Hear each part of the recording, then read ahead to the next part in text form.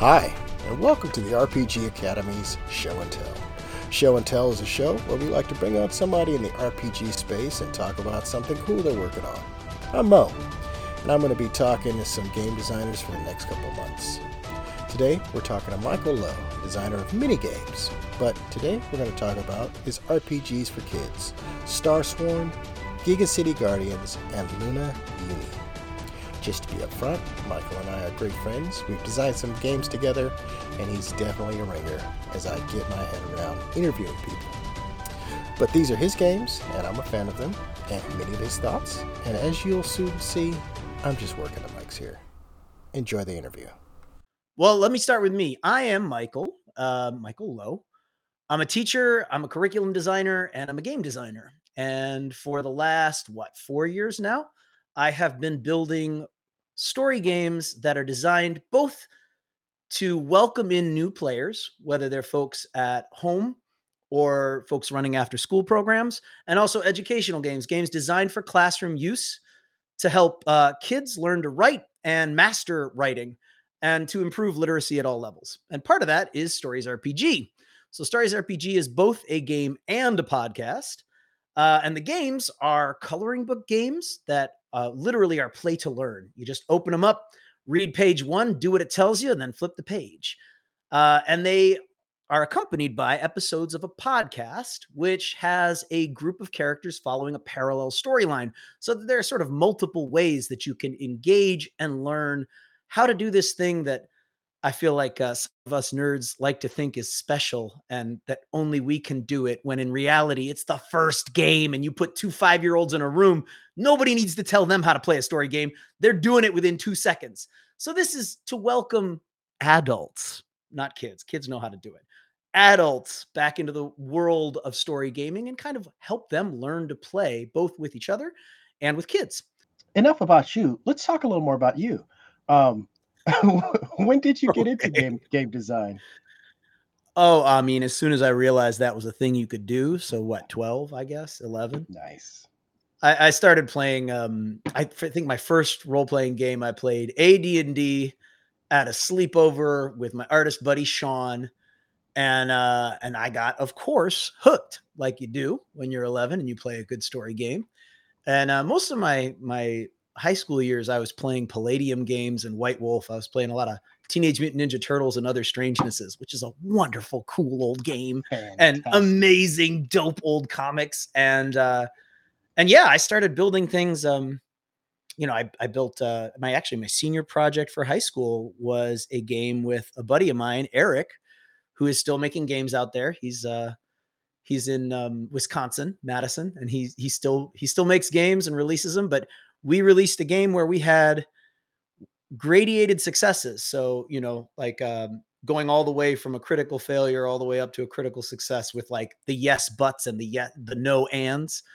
And we did that in 1997. So we had like a 100-page game about playing prehistoric humans. I actually dug it up and read it the other day. We thought we were a lot funnier than we were, but we had a lot of fun writing it. So that was the key. I think the Midwest is kind of like Hollywood of RPG design. It's like everybody and their mom in LA has a script. You know what it is? It just gets cold and we don't have anything better to do all winter long. Exactly. We hide in people's basements and play games with math rocks because that's what we've got going on. I think deep snow in a cold winter was like the radioactive spider for D&D. That's fair. That's totally fair. What are some of the themes and feelings around Starsworn? Well, it's funny because Starsworn is our fantasy game. In that setting, the stars fall and certain star signs, so it sort of taps into a lot of mythology, choose people that they imbue with a strange power. Giga City Guardians is our super heroic sort of 4-color action, which is set in a near future where there's all the monsters and mayhem that you can shake a stick at. And then there's also Luna Uni, which is the classroom game, which has come out, technically we ran the Kickstarter, but it's going to come out, the final version is going to come out sometime end of July, beginning of August. I've got 2 classes that are currently teaching writing full time with Luna Uni, which is great. And that one's a science fiction one in a sort of utopian future where the kids who want to do punk rock stuff and build things that they shouldn't are all sent to this crazy center for learning, Luna Uni, which is a moon that's been terraformed into a university. Every single one of them, if you want to talk about themes, it's about a couple of different things. One, it's about community. I'm really interested in games' ability to foster community at the table and help people both sort of really learn who they themselves are, but also really connect in a genuine way with other people in a short amount of time. I've never seen anything that can help people get to know each other and feel really genuinely connected as a crew, which is a teacher, classroom culture building. That's everything. If you can get a bunch of kids working together in a genuine way, then they can learn anything. And I've never seen anything that can do that as quickly or as deeply as a story game. So community is really at the center of each of these. I would say wonder and awe. There's the joy of exploring a weird fantasy world. You can't underestimate that. It's wonderfully unique about a really good game that you can sort of have this experience where you don't even know what you're going to say when you encounter something. And when you generate it together, the ownership you feel and the excitement you feel in that fantasy world, it's really genuine. So wonder, community. I'm going to go with a sense of, I'll say, this isn't necessarily a feel. All my games are nonviolent, which doesn't mean there isn't action, and it doesn't mean that violence is an impossibility. It means that the solution is never to hurt something. So dealing with the questions of this. But if they're nonviolent, how do you resolve conflict? Woo! And sorry. you just revealed the major problem with the world. Yeah. Okay. Well done.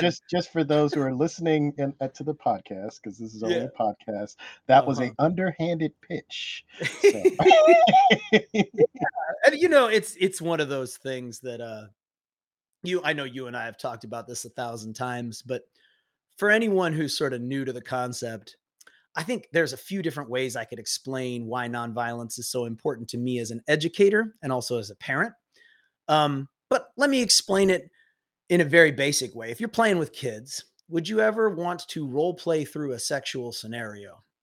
Not so much. Not so much. So I ask that question often because people's response is very intuitive and it's very deep. Of course not. I think it's very bizarre that we don't feel the same way about violence. That imagining having a kid coached through and even framing a scene that is violent, a scene where a kid might, in their avatar form, commit murder, right? At a D&D table, very often you are playing a group of people who murder and have murdered many times and will murder again. And you get points. You get points and laugh about and murder, level up. Laugh about murder, make jokes about murder, consider murder to be entertaining, exciting. I find that deeply troubling. And one thing I've noticed about kids is kids actually are more comfortable with violence than they are with emotional difficulty. You really want to encourage grit and you want to encourage problem solving.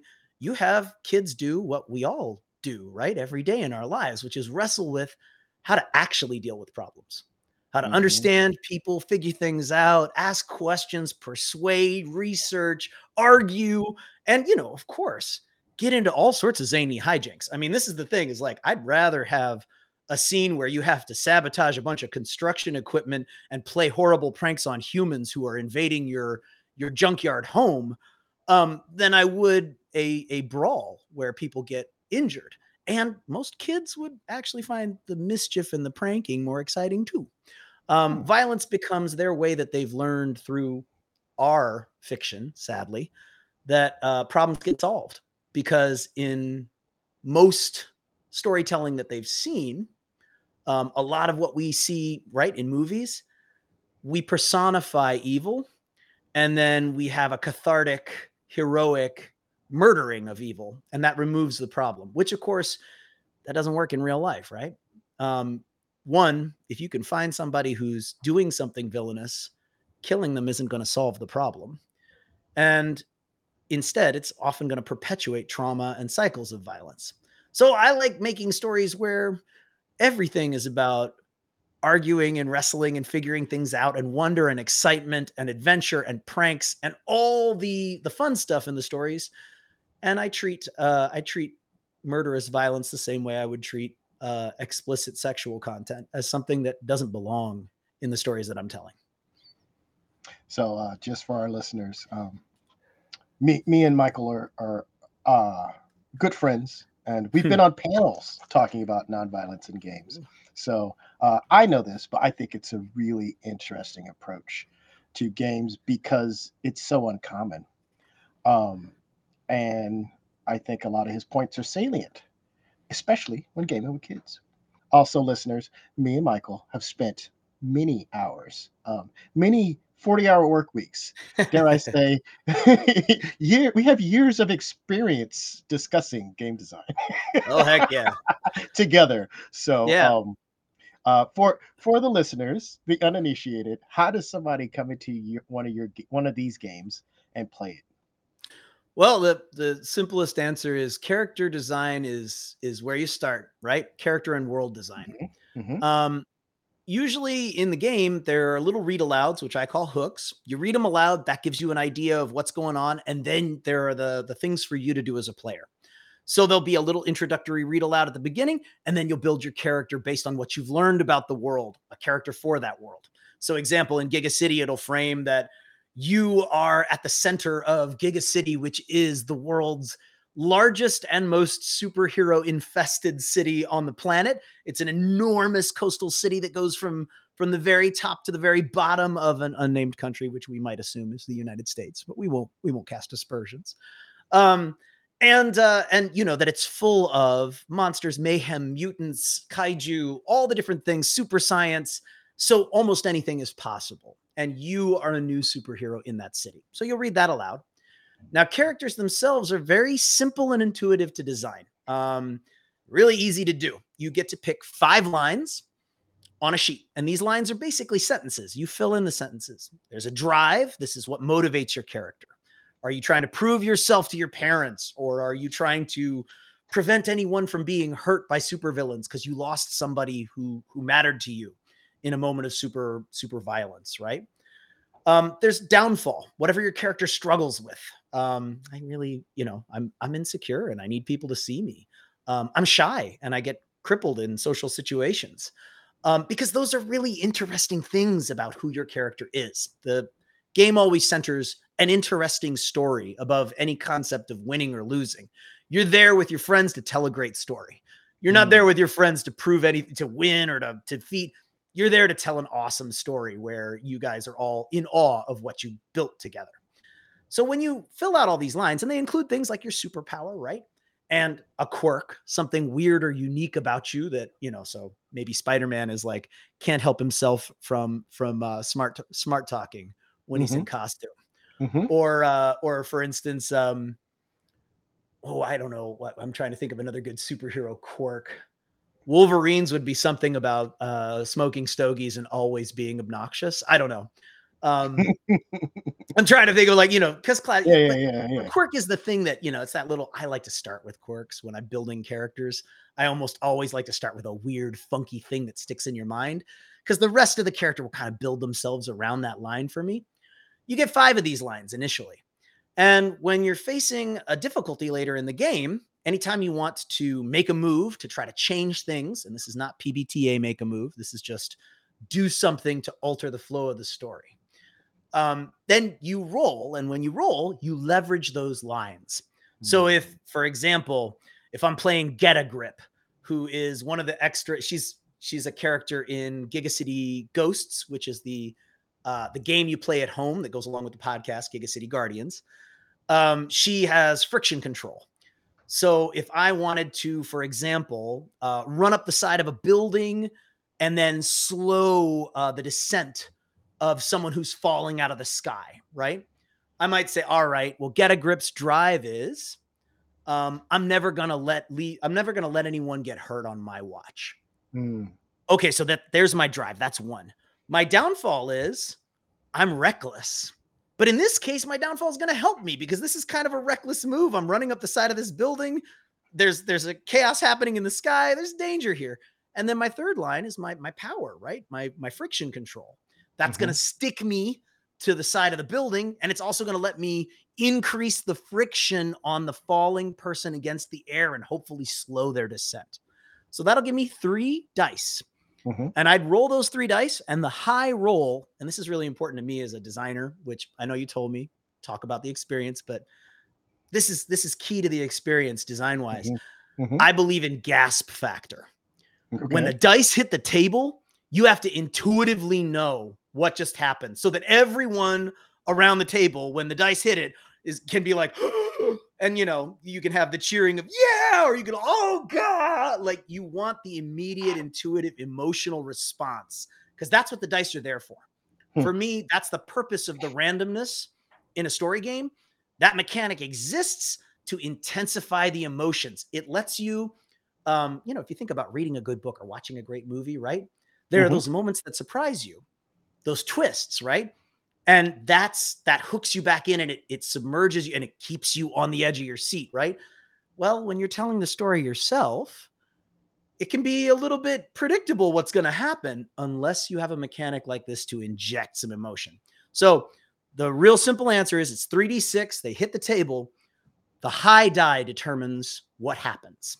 If you get a 6, that's a triumph. You did it perfectly, went off exactly like the person slows in the air. They bounce off an awning and land on the street safely, get up and dust themselves off.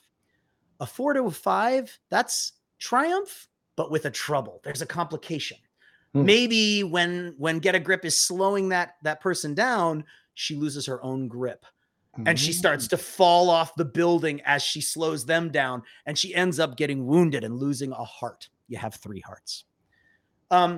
Then if you get a 1 to a 3, that's a straight up trouble. You fail and something terrible happens. And you get to decide and discuss what that terrible thing is and what would be exciting or interesting for the story. So that's the basic mechanic. In the game, every live scene takes up 2 pages facing each other. There's a hook, which is usually a read aloud, plus a coloring book illustration. Then there's a section called Explore the Scene, which asks a bunch of questions. Who's around? What's around? And gives the teller, which is what I call the GM because I'm not comfortable with GM. I also like MC, Master of Ceremonies, since, you're the person who's helping the thing happen. You're not in charge of it, but you're facilitating, right? It tells you what to describe, how to play some of the extra characters, gives you some hints about what to really develop. Well, that kind of gets to my question because I too have argued with kids, or I mean, parented, and what happens when, how do you give guidelines for? This is a very rules-light game, and I could see some people saying, "Well, it's just magical tea time." Do you have Here's what's guidelines? Interesting about that. Why is anybody against magical tea time? Well, what happened to everybody since they were young enough to appreciate magical tea time that somehow they decided it was an invective to call something open story play? I would argue next time you see a bunch of 5-year-olds sitting around, pay very close attention to how they negotiate story together. Because if you do, you'll learn something about how you should be shaping your own story games. Touche. I know there are a lot of people who play games that have hundreds of pages of rules before they talk about the world and the characters, who would say there need to be a lot more guidelines. Let's put it that way. How do you help support the game not going off the rails? So I'll give you 2 answers. The first thing is those types of games are the reason that very few people play these sorts of games. Historically, we've excluded people from the hobby by making the rules first and the experience second. Any game is essentially an experience design, right? You're trying to create an experience for a group of people. My goal is if my rules get in the way of people being able to learn the game and play together, then I'm not doing my job. There are crunchy systems, and if you're somebody who really wants to play like a really hyper complex system, because your type of fun, and this is another design element that I think is really key. There are 8 types of fun that have been identified by this particular model that I like. They go from things like competition to community and fellowship to expression of the self to tactile feelings, the things that allow you to sense, whether it's art or the minis on the table, right? Anytime you play, if you say to yourself, I don't like this game, it doesn't mean necessarily, it may be a badly designed game. It doesn't mean necessarily that the game is bad. It may be that it's not a game that does the type of fun that you like.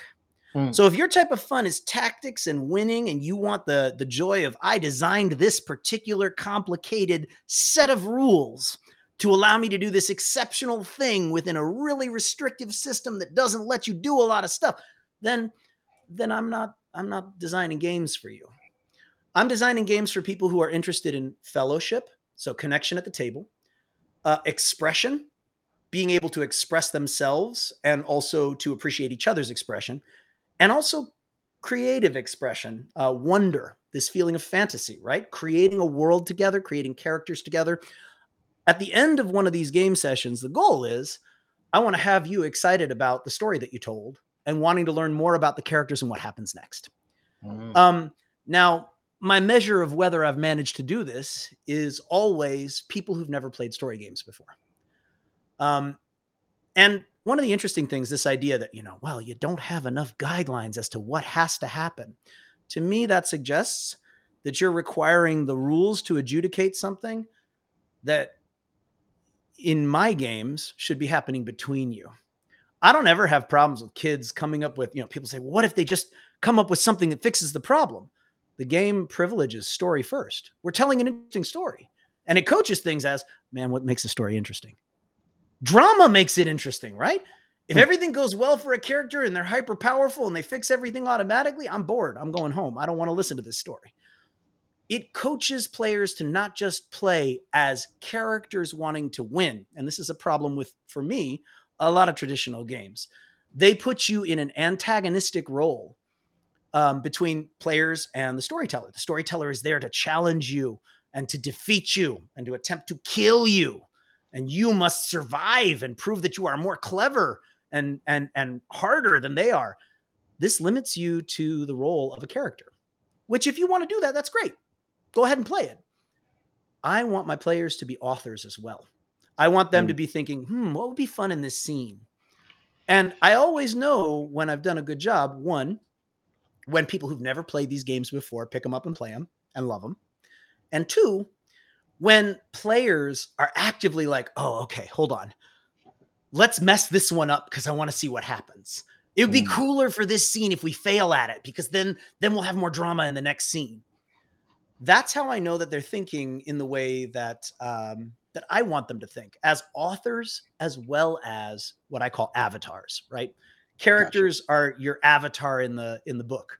And I say in the book because as somebody who teaches literacy, one of the things I think is really cool about story games is they allow for the bridging of a gap that exists for a lot of readers who struggle. So polished readers, they forget the words. They become the characters in the book. They're fully submerged. The world exists in their head. Struggling readers, they're spending so much time decoding the words on the page that they get interrupted from associating with the characters in the book. They're thinking too much about the process. For me, that's what rules can do to a good story game. A story game, if it's really good, the rules don't get in the way of you falling into your character, becoming your character, but also allowing yourself to occasionally step back and say, as an author, what would be fun here? Forget about being my character for a moment. How could this scene be cool? My character might not like what I'm about to do, but boy, as both the audience for this story and as an author, I think it'd be really cool if we caused them some trouble. You sound like a teacher. Gosh, I wonder. I mean, I'd like to say I came by it honestly. 20 plus years, Yeah. You keep using this phrase, story game. Is that your company? Is that a type of game? And how is it different? Is it the same or different than role-playing games? That's an interesting question. I often say that D&D is kind of like it's a war game with like an icing of story game on top. If you Okay. look at the mechanics of the game, if you look at the meat of the game, what makes the game function, it encourages it's really about tactics, right? The Yeah, whole yeah. game is about create your character so your character can attack and defend on a Mhm. battlefield. There's a very, very scant list of things that don't have to do with fighting that are your quote unquote abilities. But the way that you adjudicate non-combat moments with that system is very, very light. And the way you adjudicate combat is very heavy. There's a lot of rules surrounding it and a lot of mechanics surrounding it. In some ways, I kind of think that's the genius of D&D. Because people who love very clear, rigid tactical guidelines can obsess about how to build their characters tactically, but the story rules are so light that the reason I think people fall in love with D&D is most of the story gaming they're doing on top of that war game is story gaming they created. They Mm. made it up. The game doesn't give them, too much guidance or too much push as far as story goes.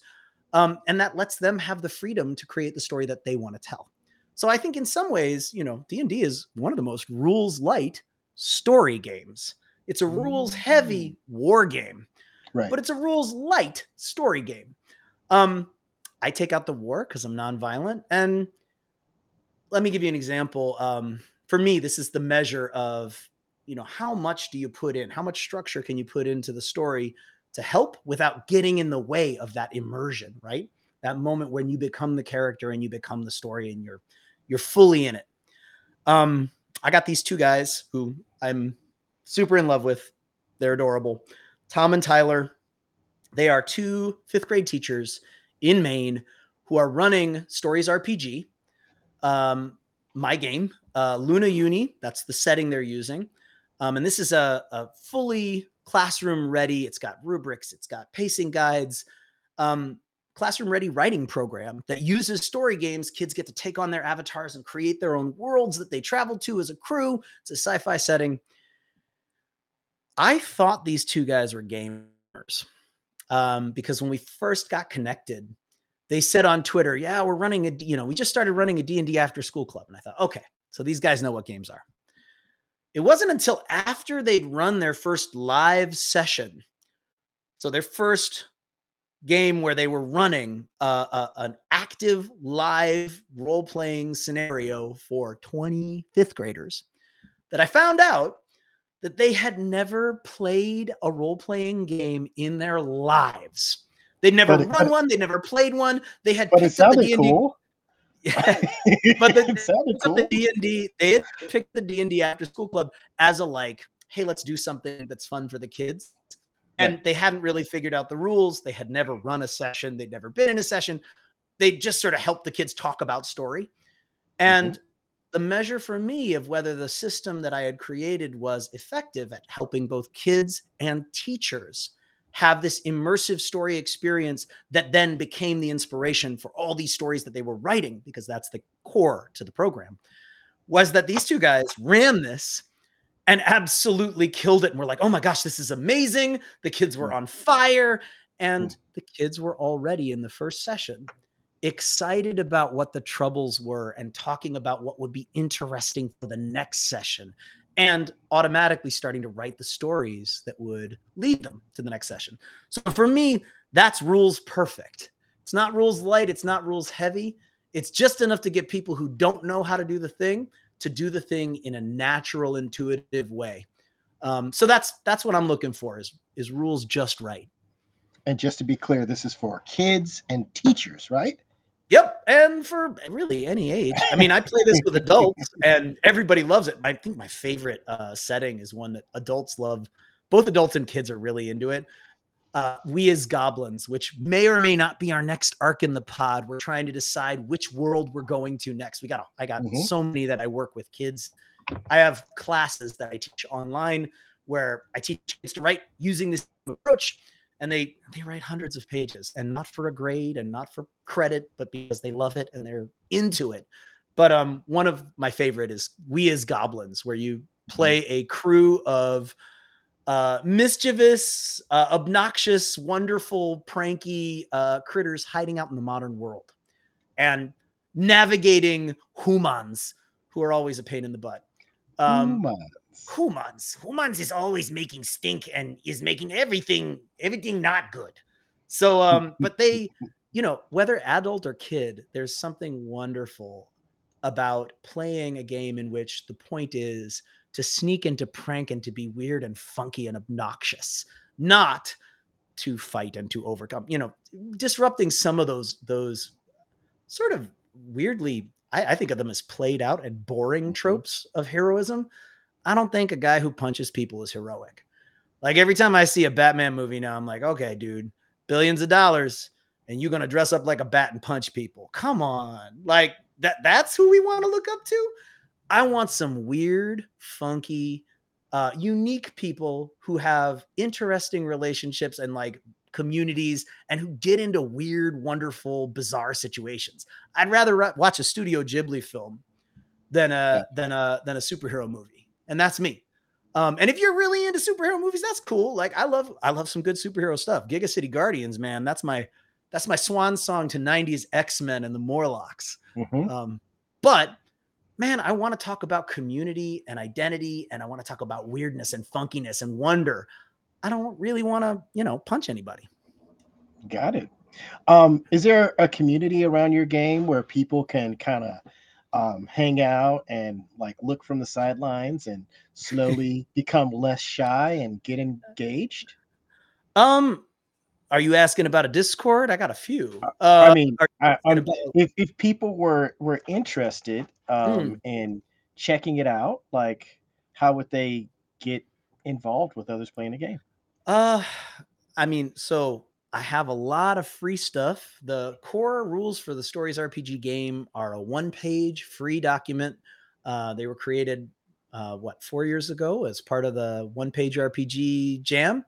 And they are up online on my itch page, and you can download that, and it's playable as is. Starsworn and Giga City are designed to literally just be open to page 1 with any group of people you're with, and you can start immediately playing.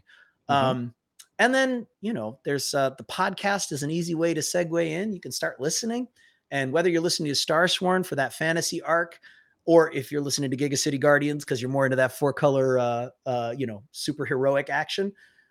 Either way, it's an easy way to learn how the question and answer and the flow of things at a story game table work, and to, get the opportunity, if you want, to go download the game and play along, because that's the thing. The podcast story and the game story run in parallel, and they have these little connection points where you encounter the characters who are in the show, and the storylines weave together over time.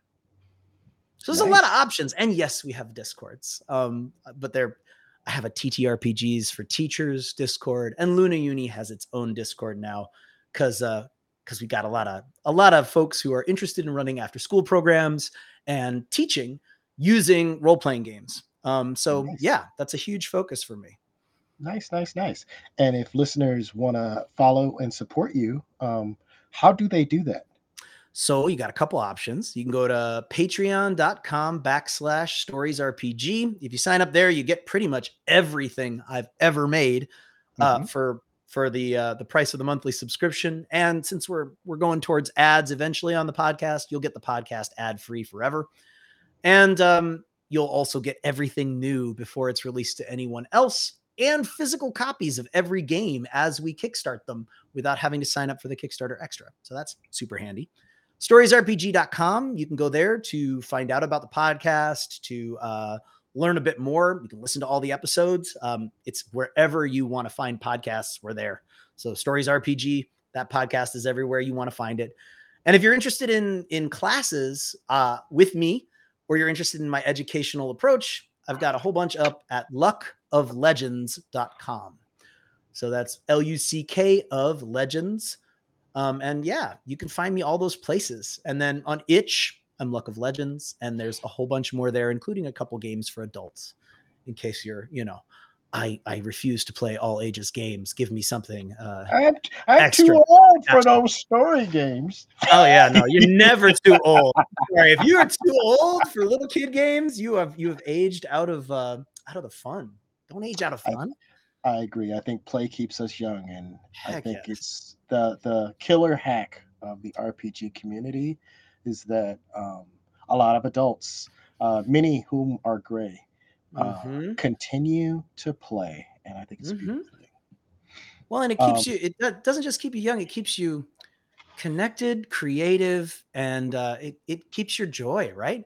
Like I feel like if you want to talk about as people age, right? We're supposed to do all these brain teasers, and there's all these ways you can keep connected. But the big elements are make sure you have intellectual projects that are difficult and challenging that keep you fresh, mhm. and make sure you have community. If you're playing role playing games on the regular, it's a recipe, man. Yeah, Stay there. It'll keep you from giving up the things that really keep you enjoying life. look at that there. Great words to end on. Thank you so much, Michael Lowe. I brought you Entirely in my here pleasure. as a ringer because I knew it would be good. But I do appreciate you taking the time to share with the people. Mo, I Um, will always talk to you whether on or off air. It's absolutely my pleasure. oh, thanks. It's Bring Michael Lowe to Work Day, folks. You guys have a great one. Keep gaming, and if you're having fun, you're doing it right. Much love. Bye, y'all. All right. Thanks for listening to the RPG Academy podcast. We do this show out of love for the hobby and the desire to be ambassadors, welcoming more people into this community. All of our website content will always be free to use and utilize. But there are expenses related to the show, and if you enjoy what we do here, then please consider supporting us in some way. You can do so as simply as rating or reviewing us on iTunes or your podcatcher of choice. If you're going to purchase anything through Amazon or DriveThruRPG, consider using our affiliate links first, and then we'll get a small percentage sent back to us. You can do a single direct donation through PayPal using the paypal.me/therpgacademy, or consider joining our Patreon campaign at patreon.com/therpgacademy. And for a donation as low as $1 a month, you'll get access to lots of extra goodies, including bonus minisodes, invites to monthly one-shot games, one-sheet adventures, and more. Please consider following us on Twitter and Facebook, or join our Discord, where we like to try to keep the conversation going with our fans as best we can, and are always looking to talk and chat more. Or do none of that. Just continue to listen and enjoy our show, because honestly, that's enough. Thanks, and remember, if you're having fun, you're doing it right. We'll see you next time.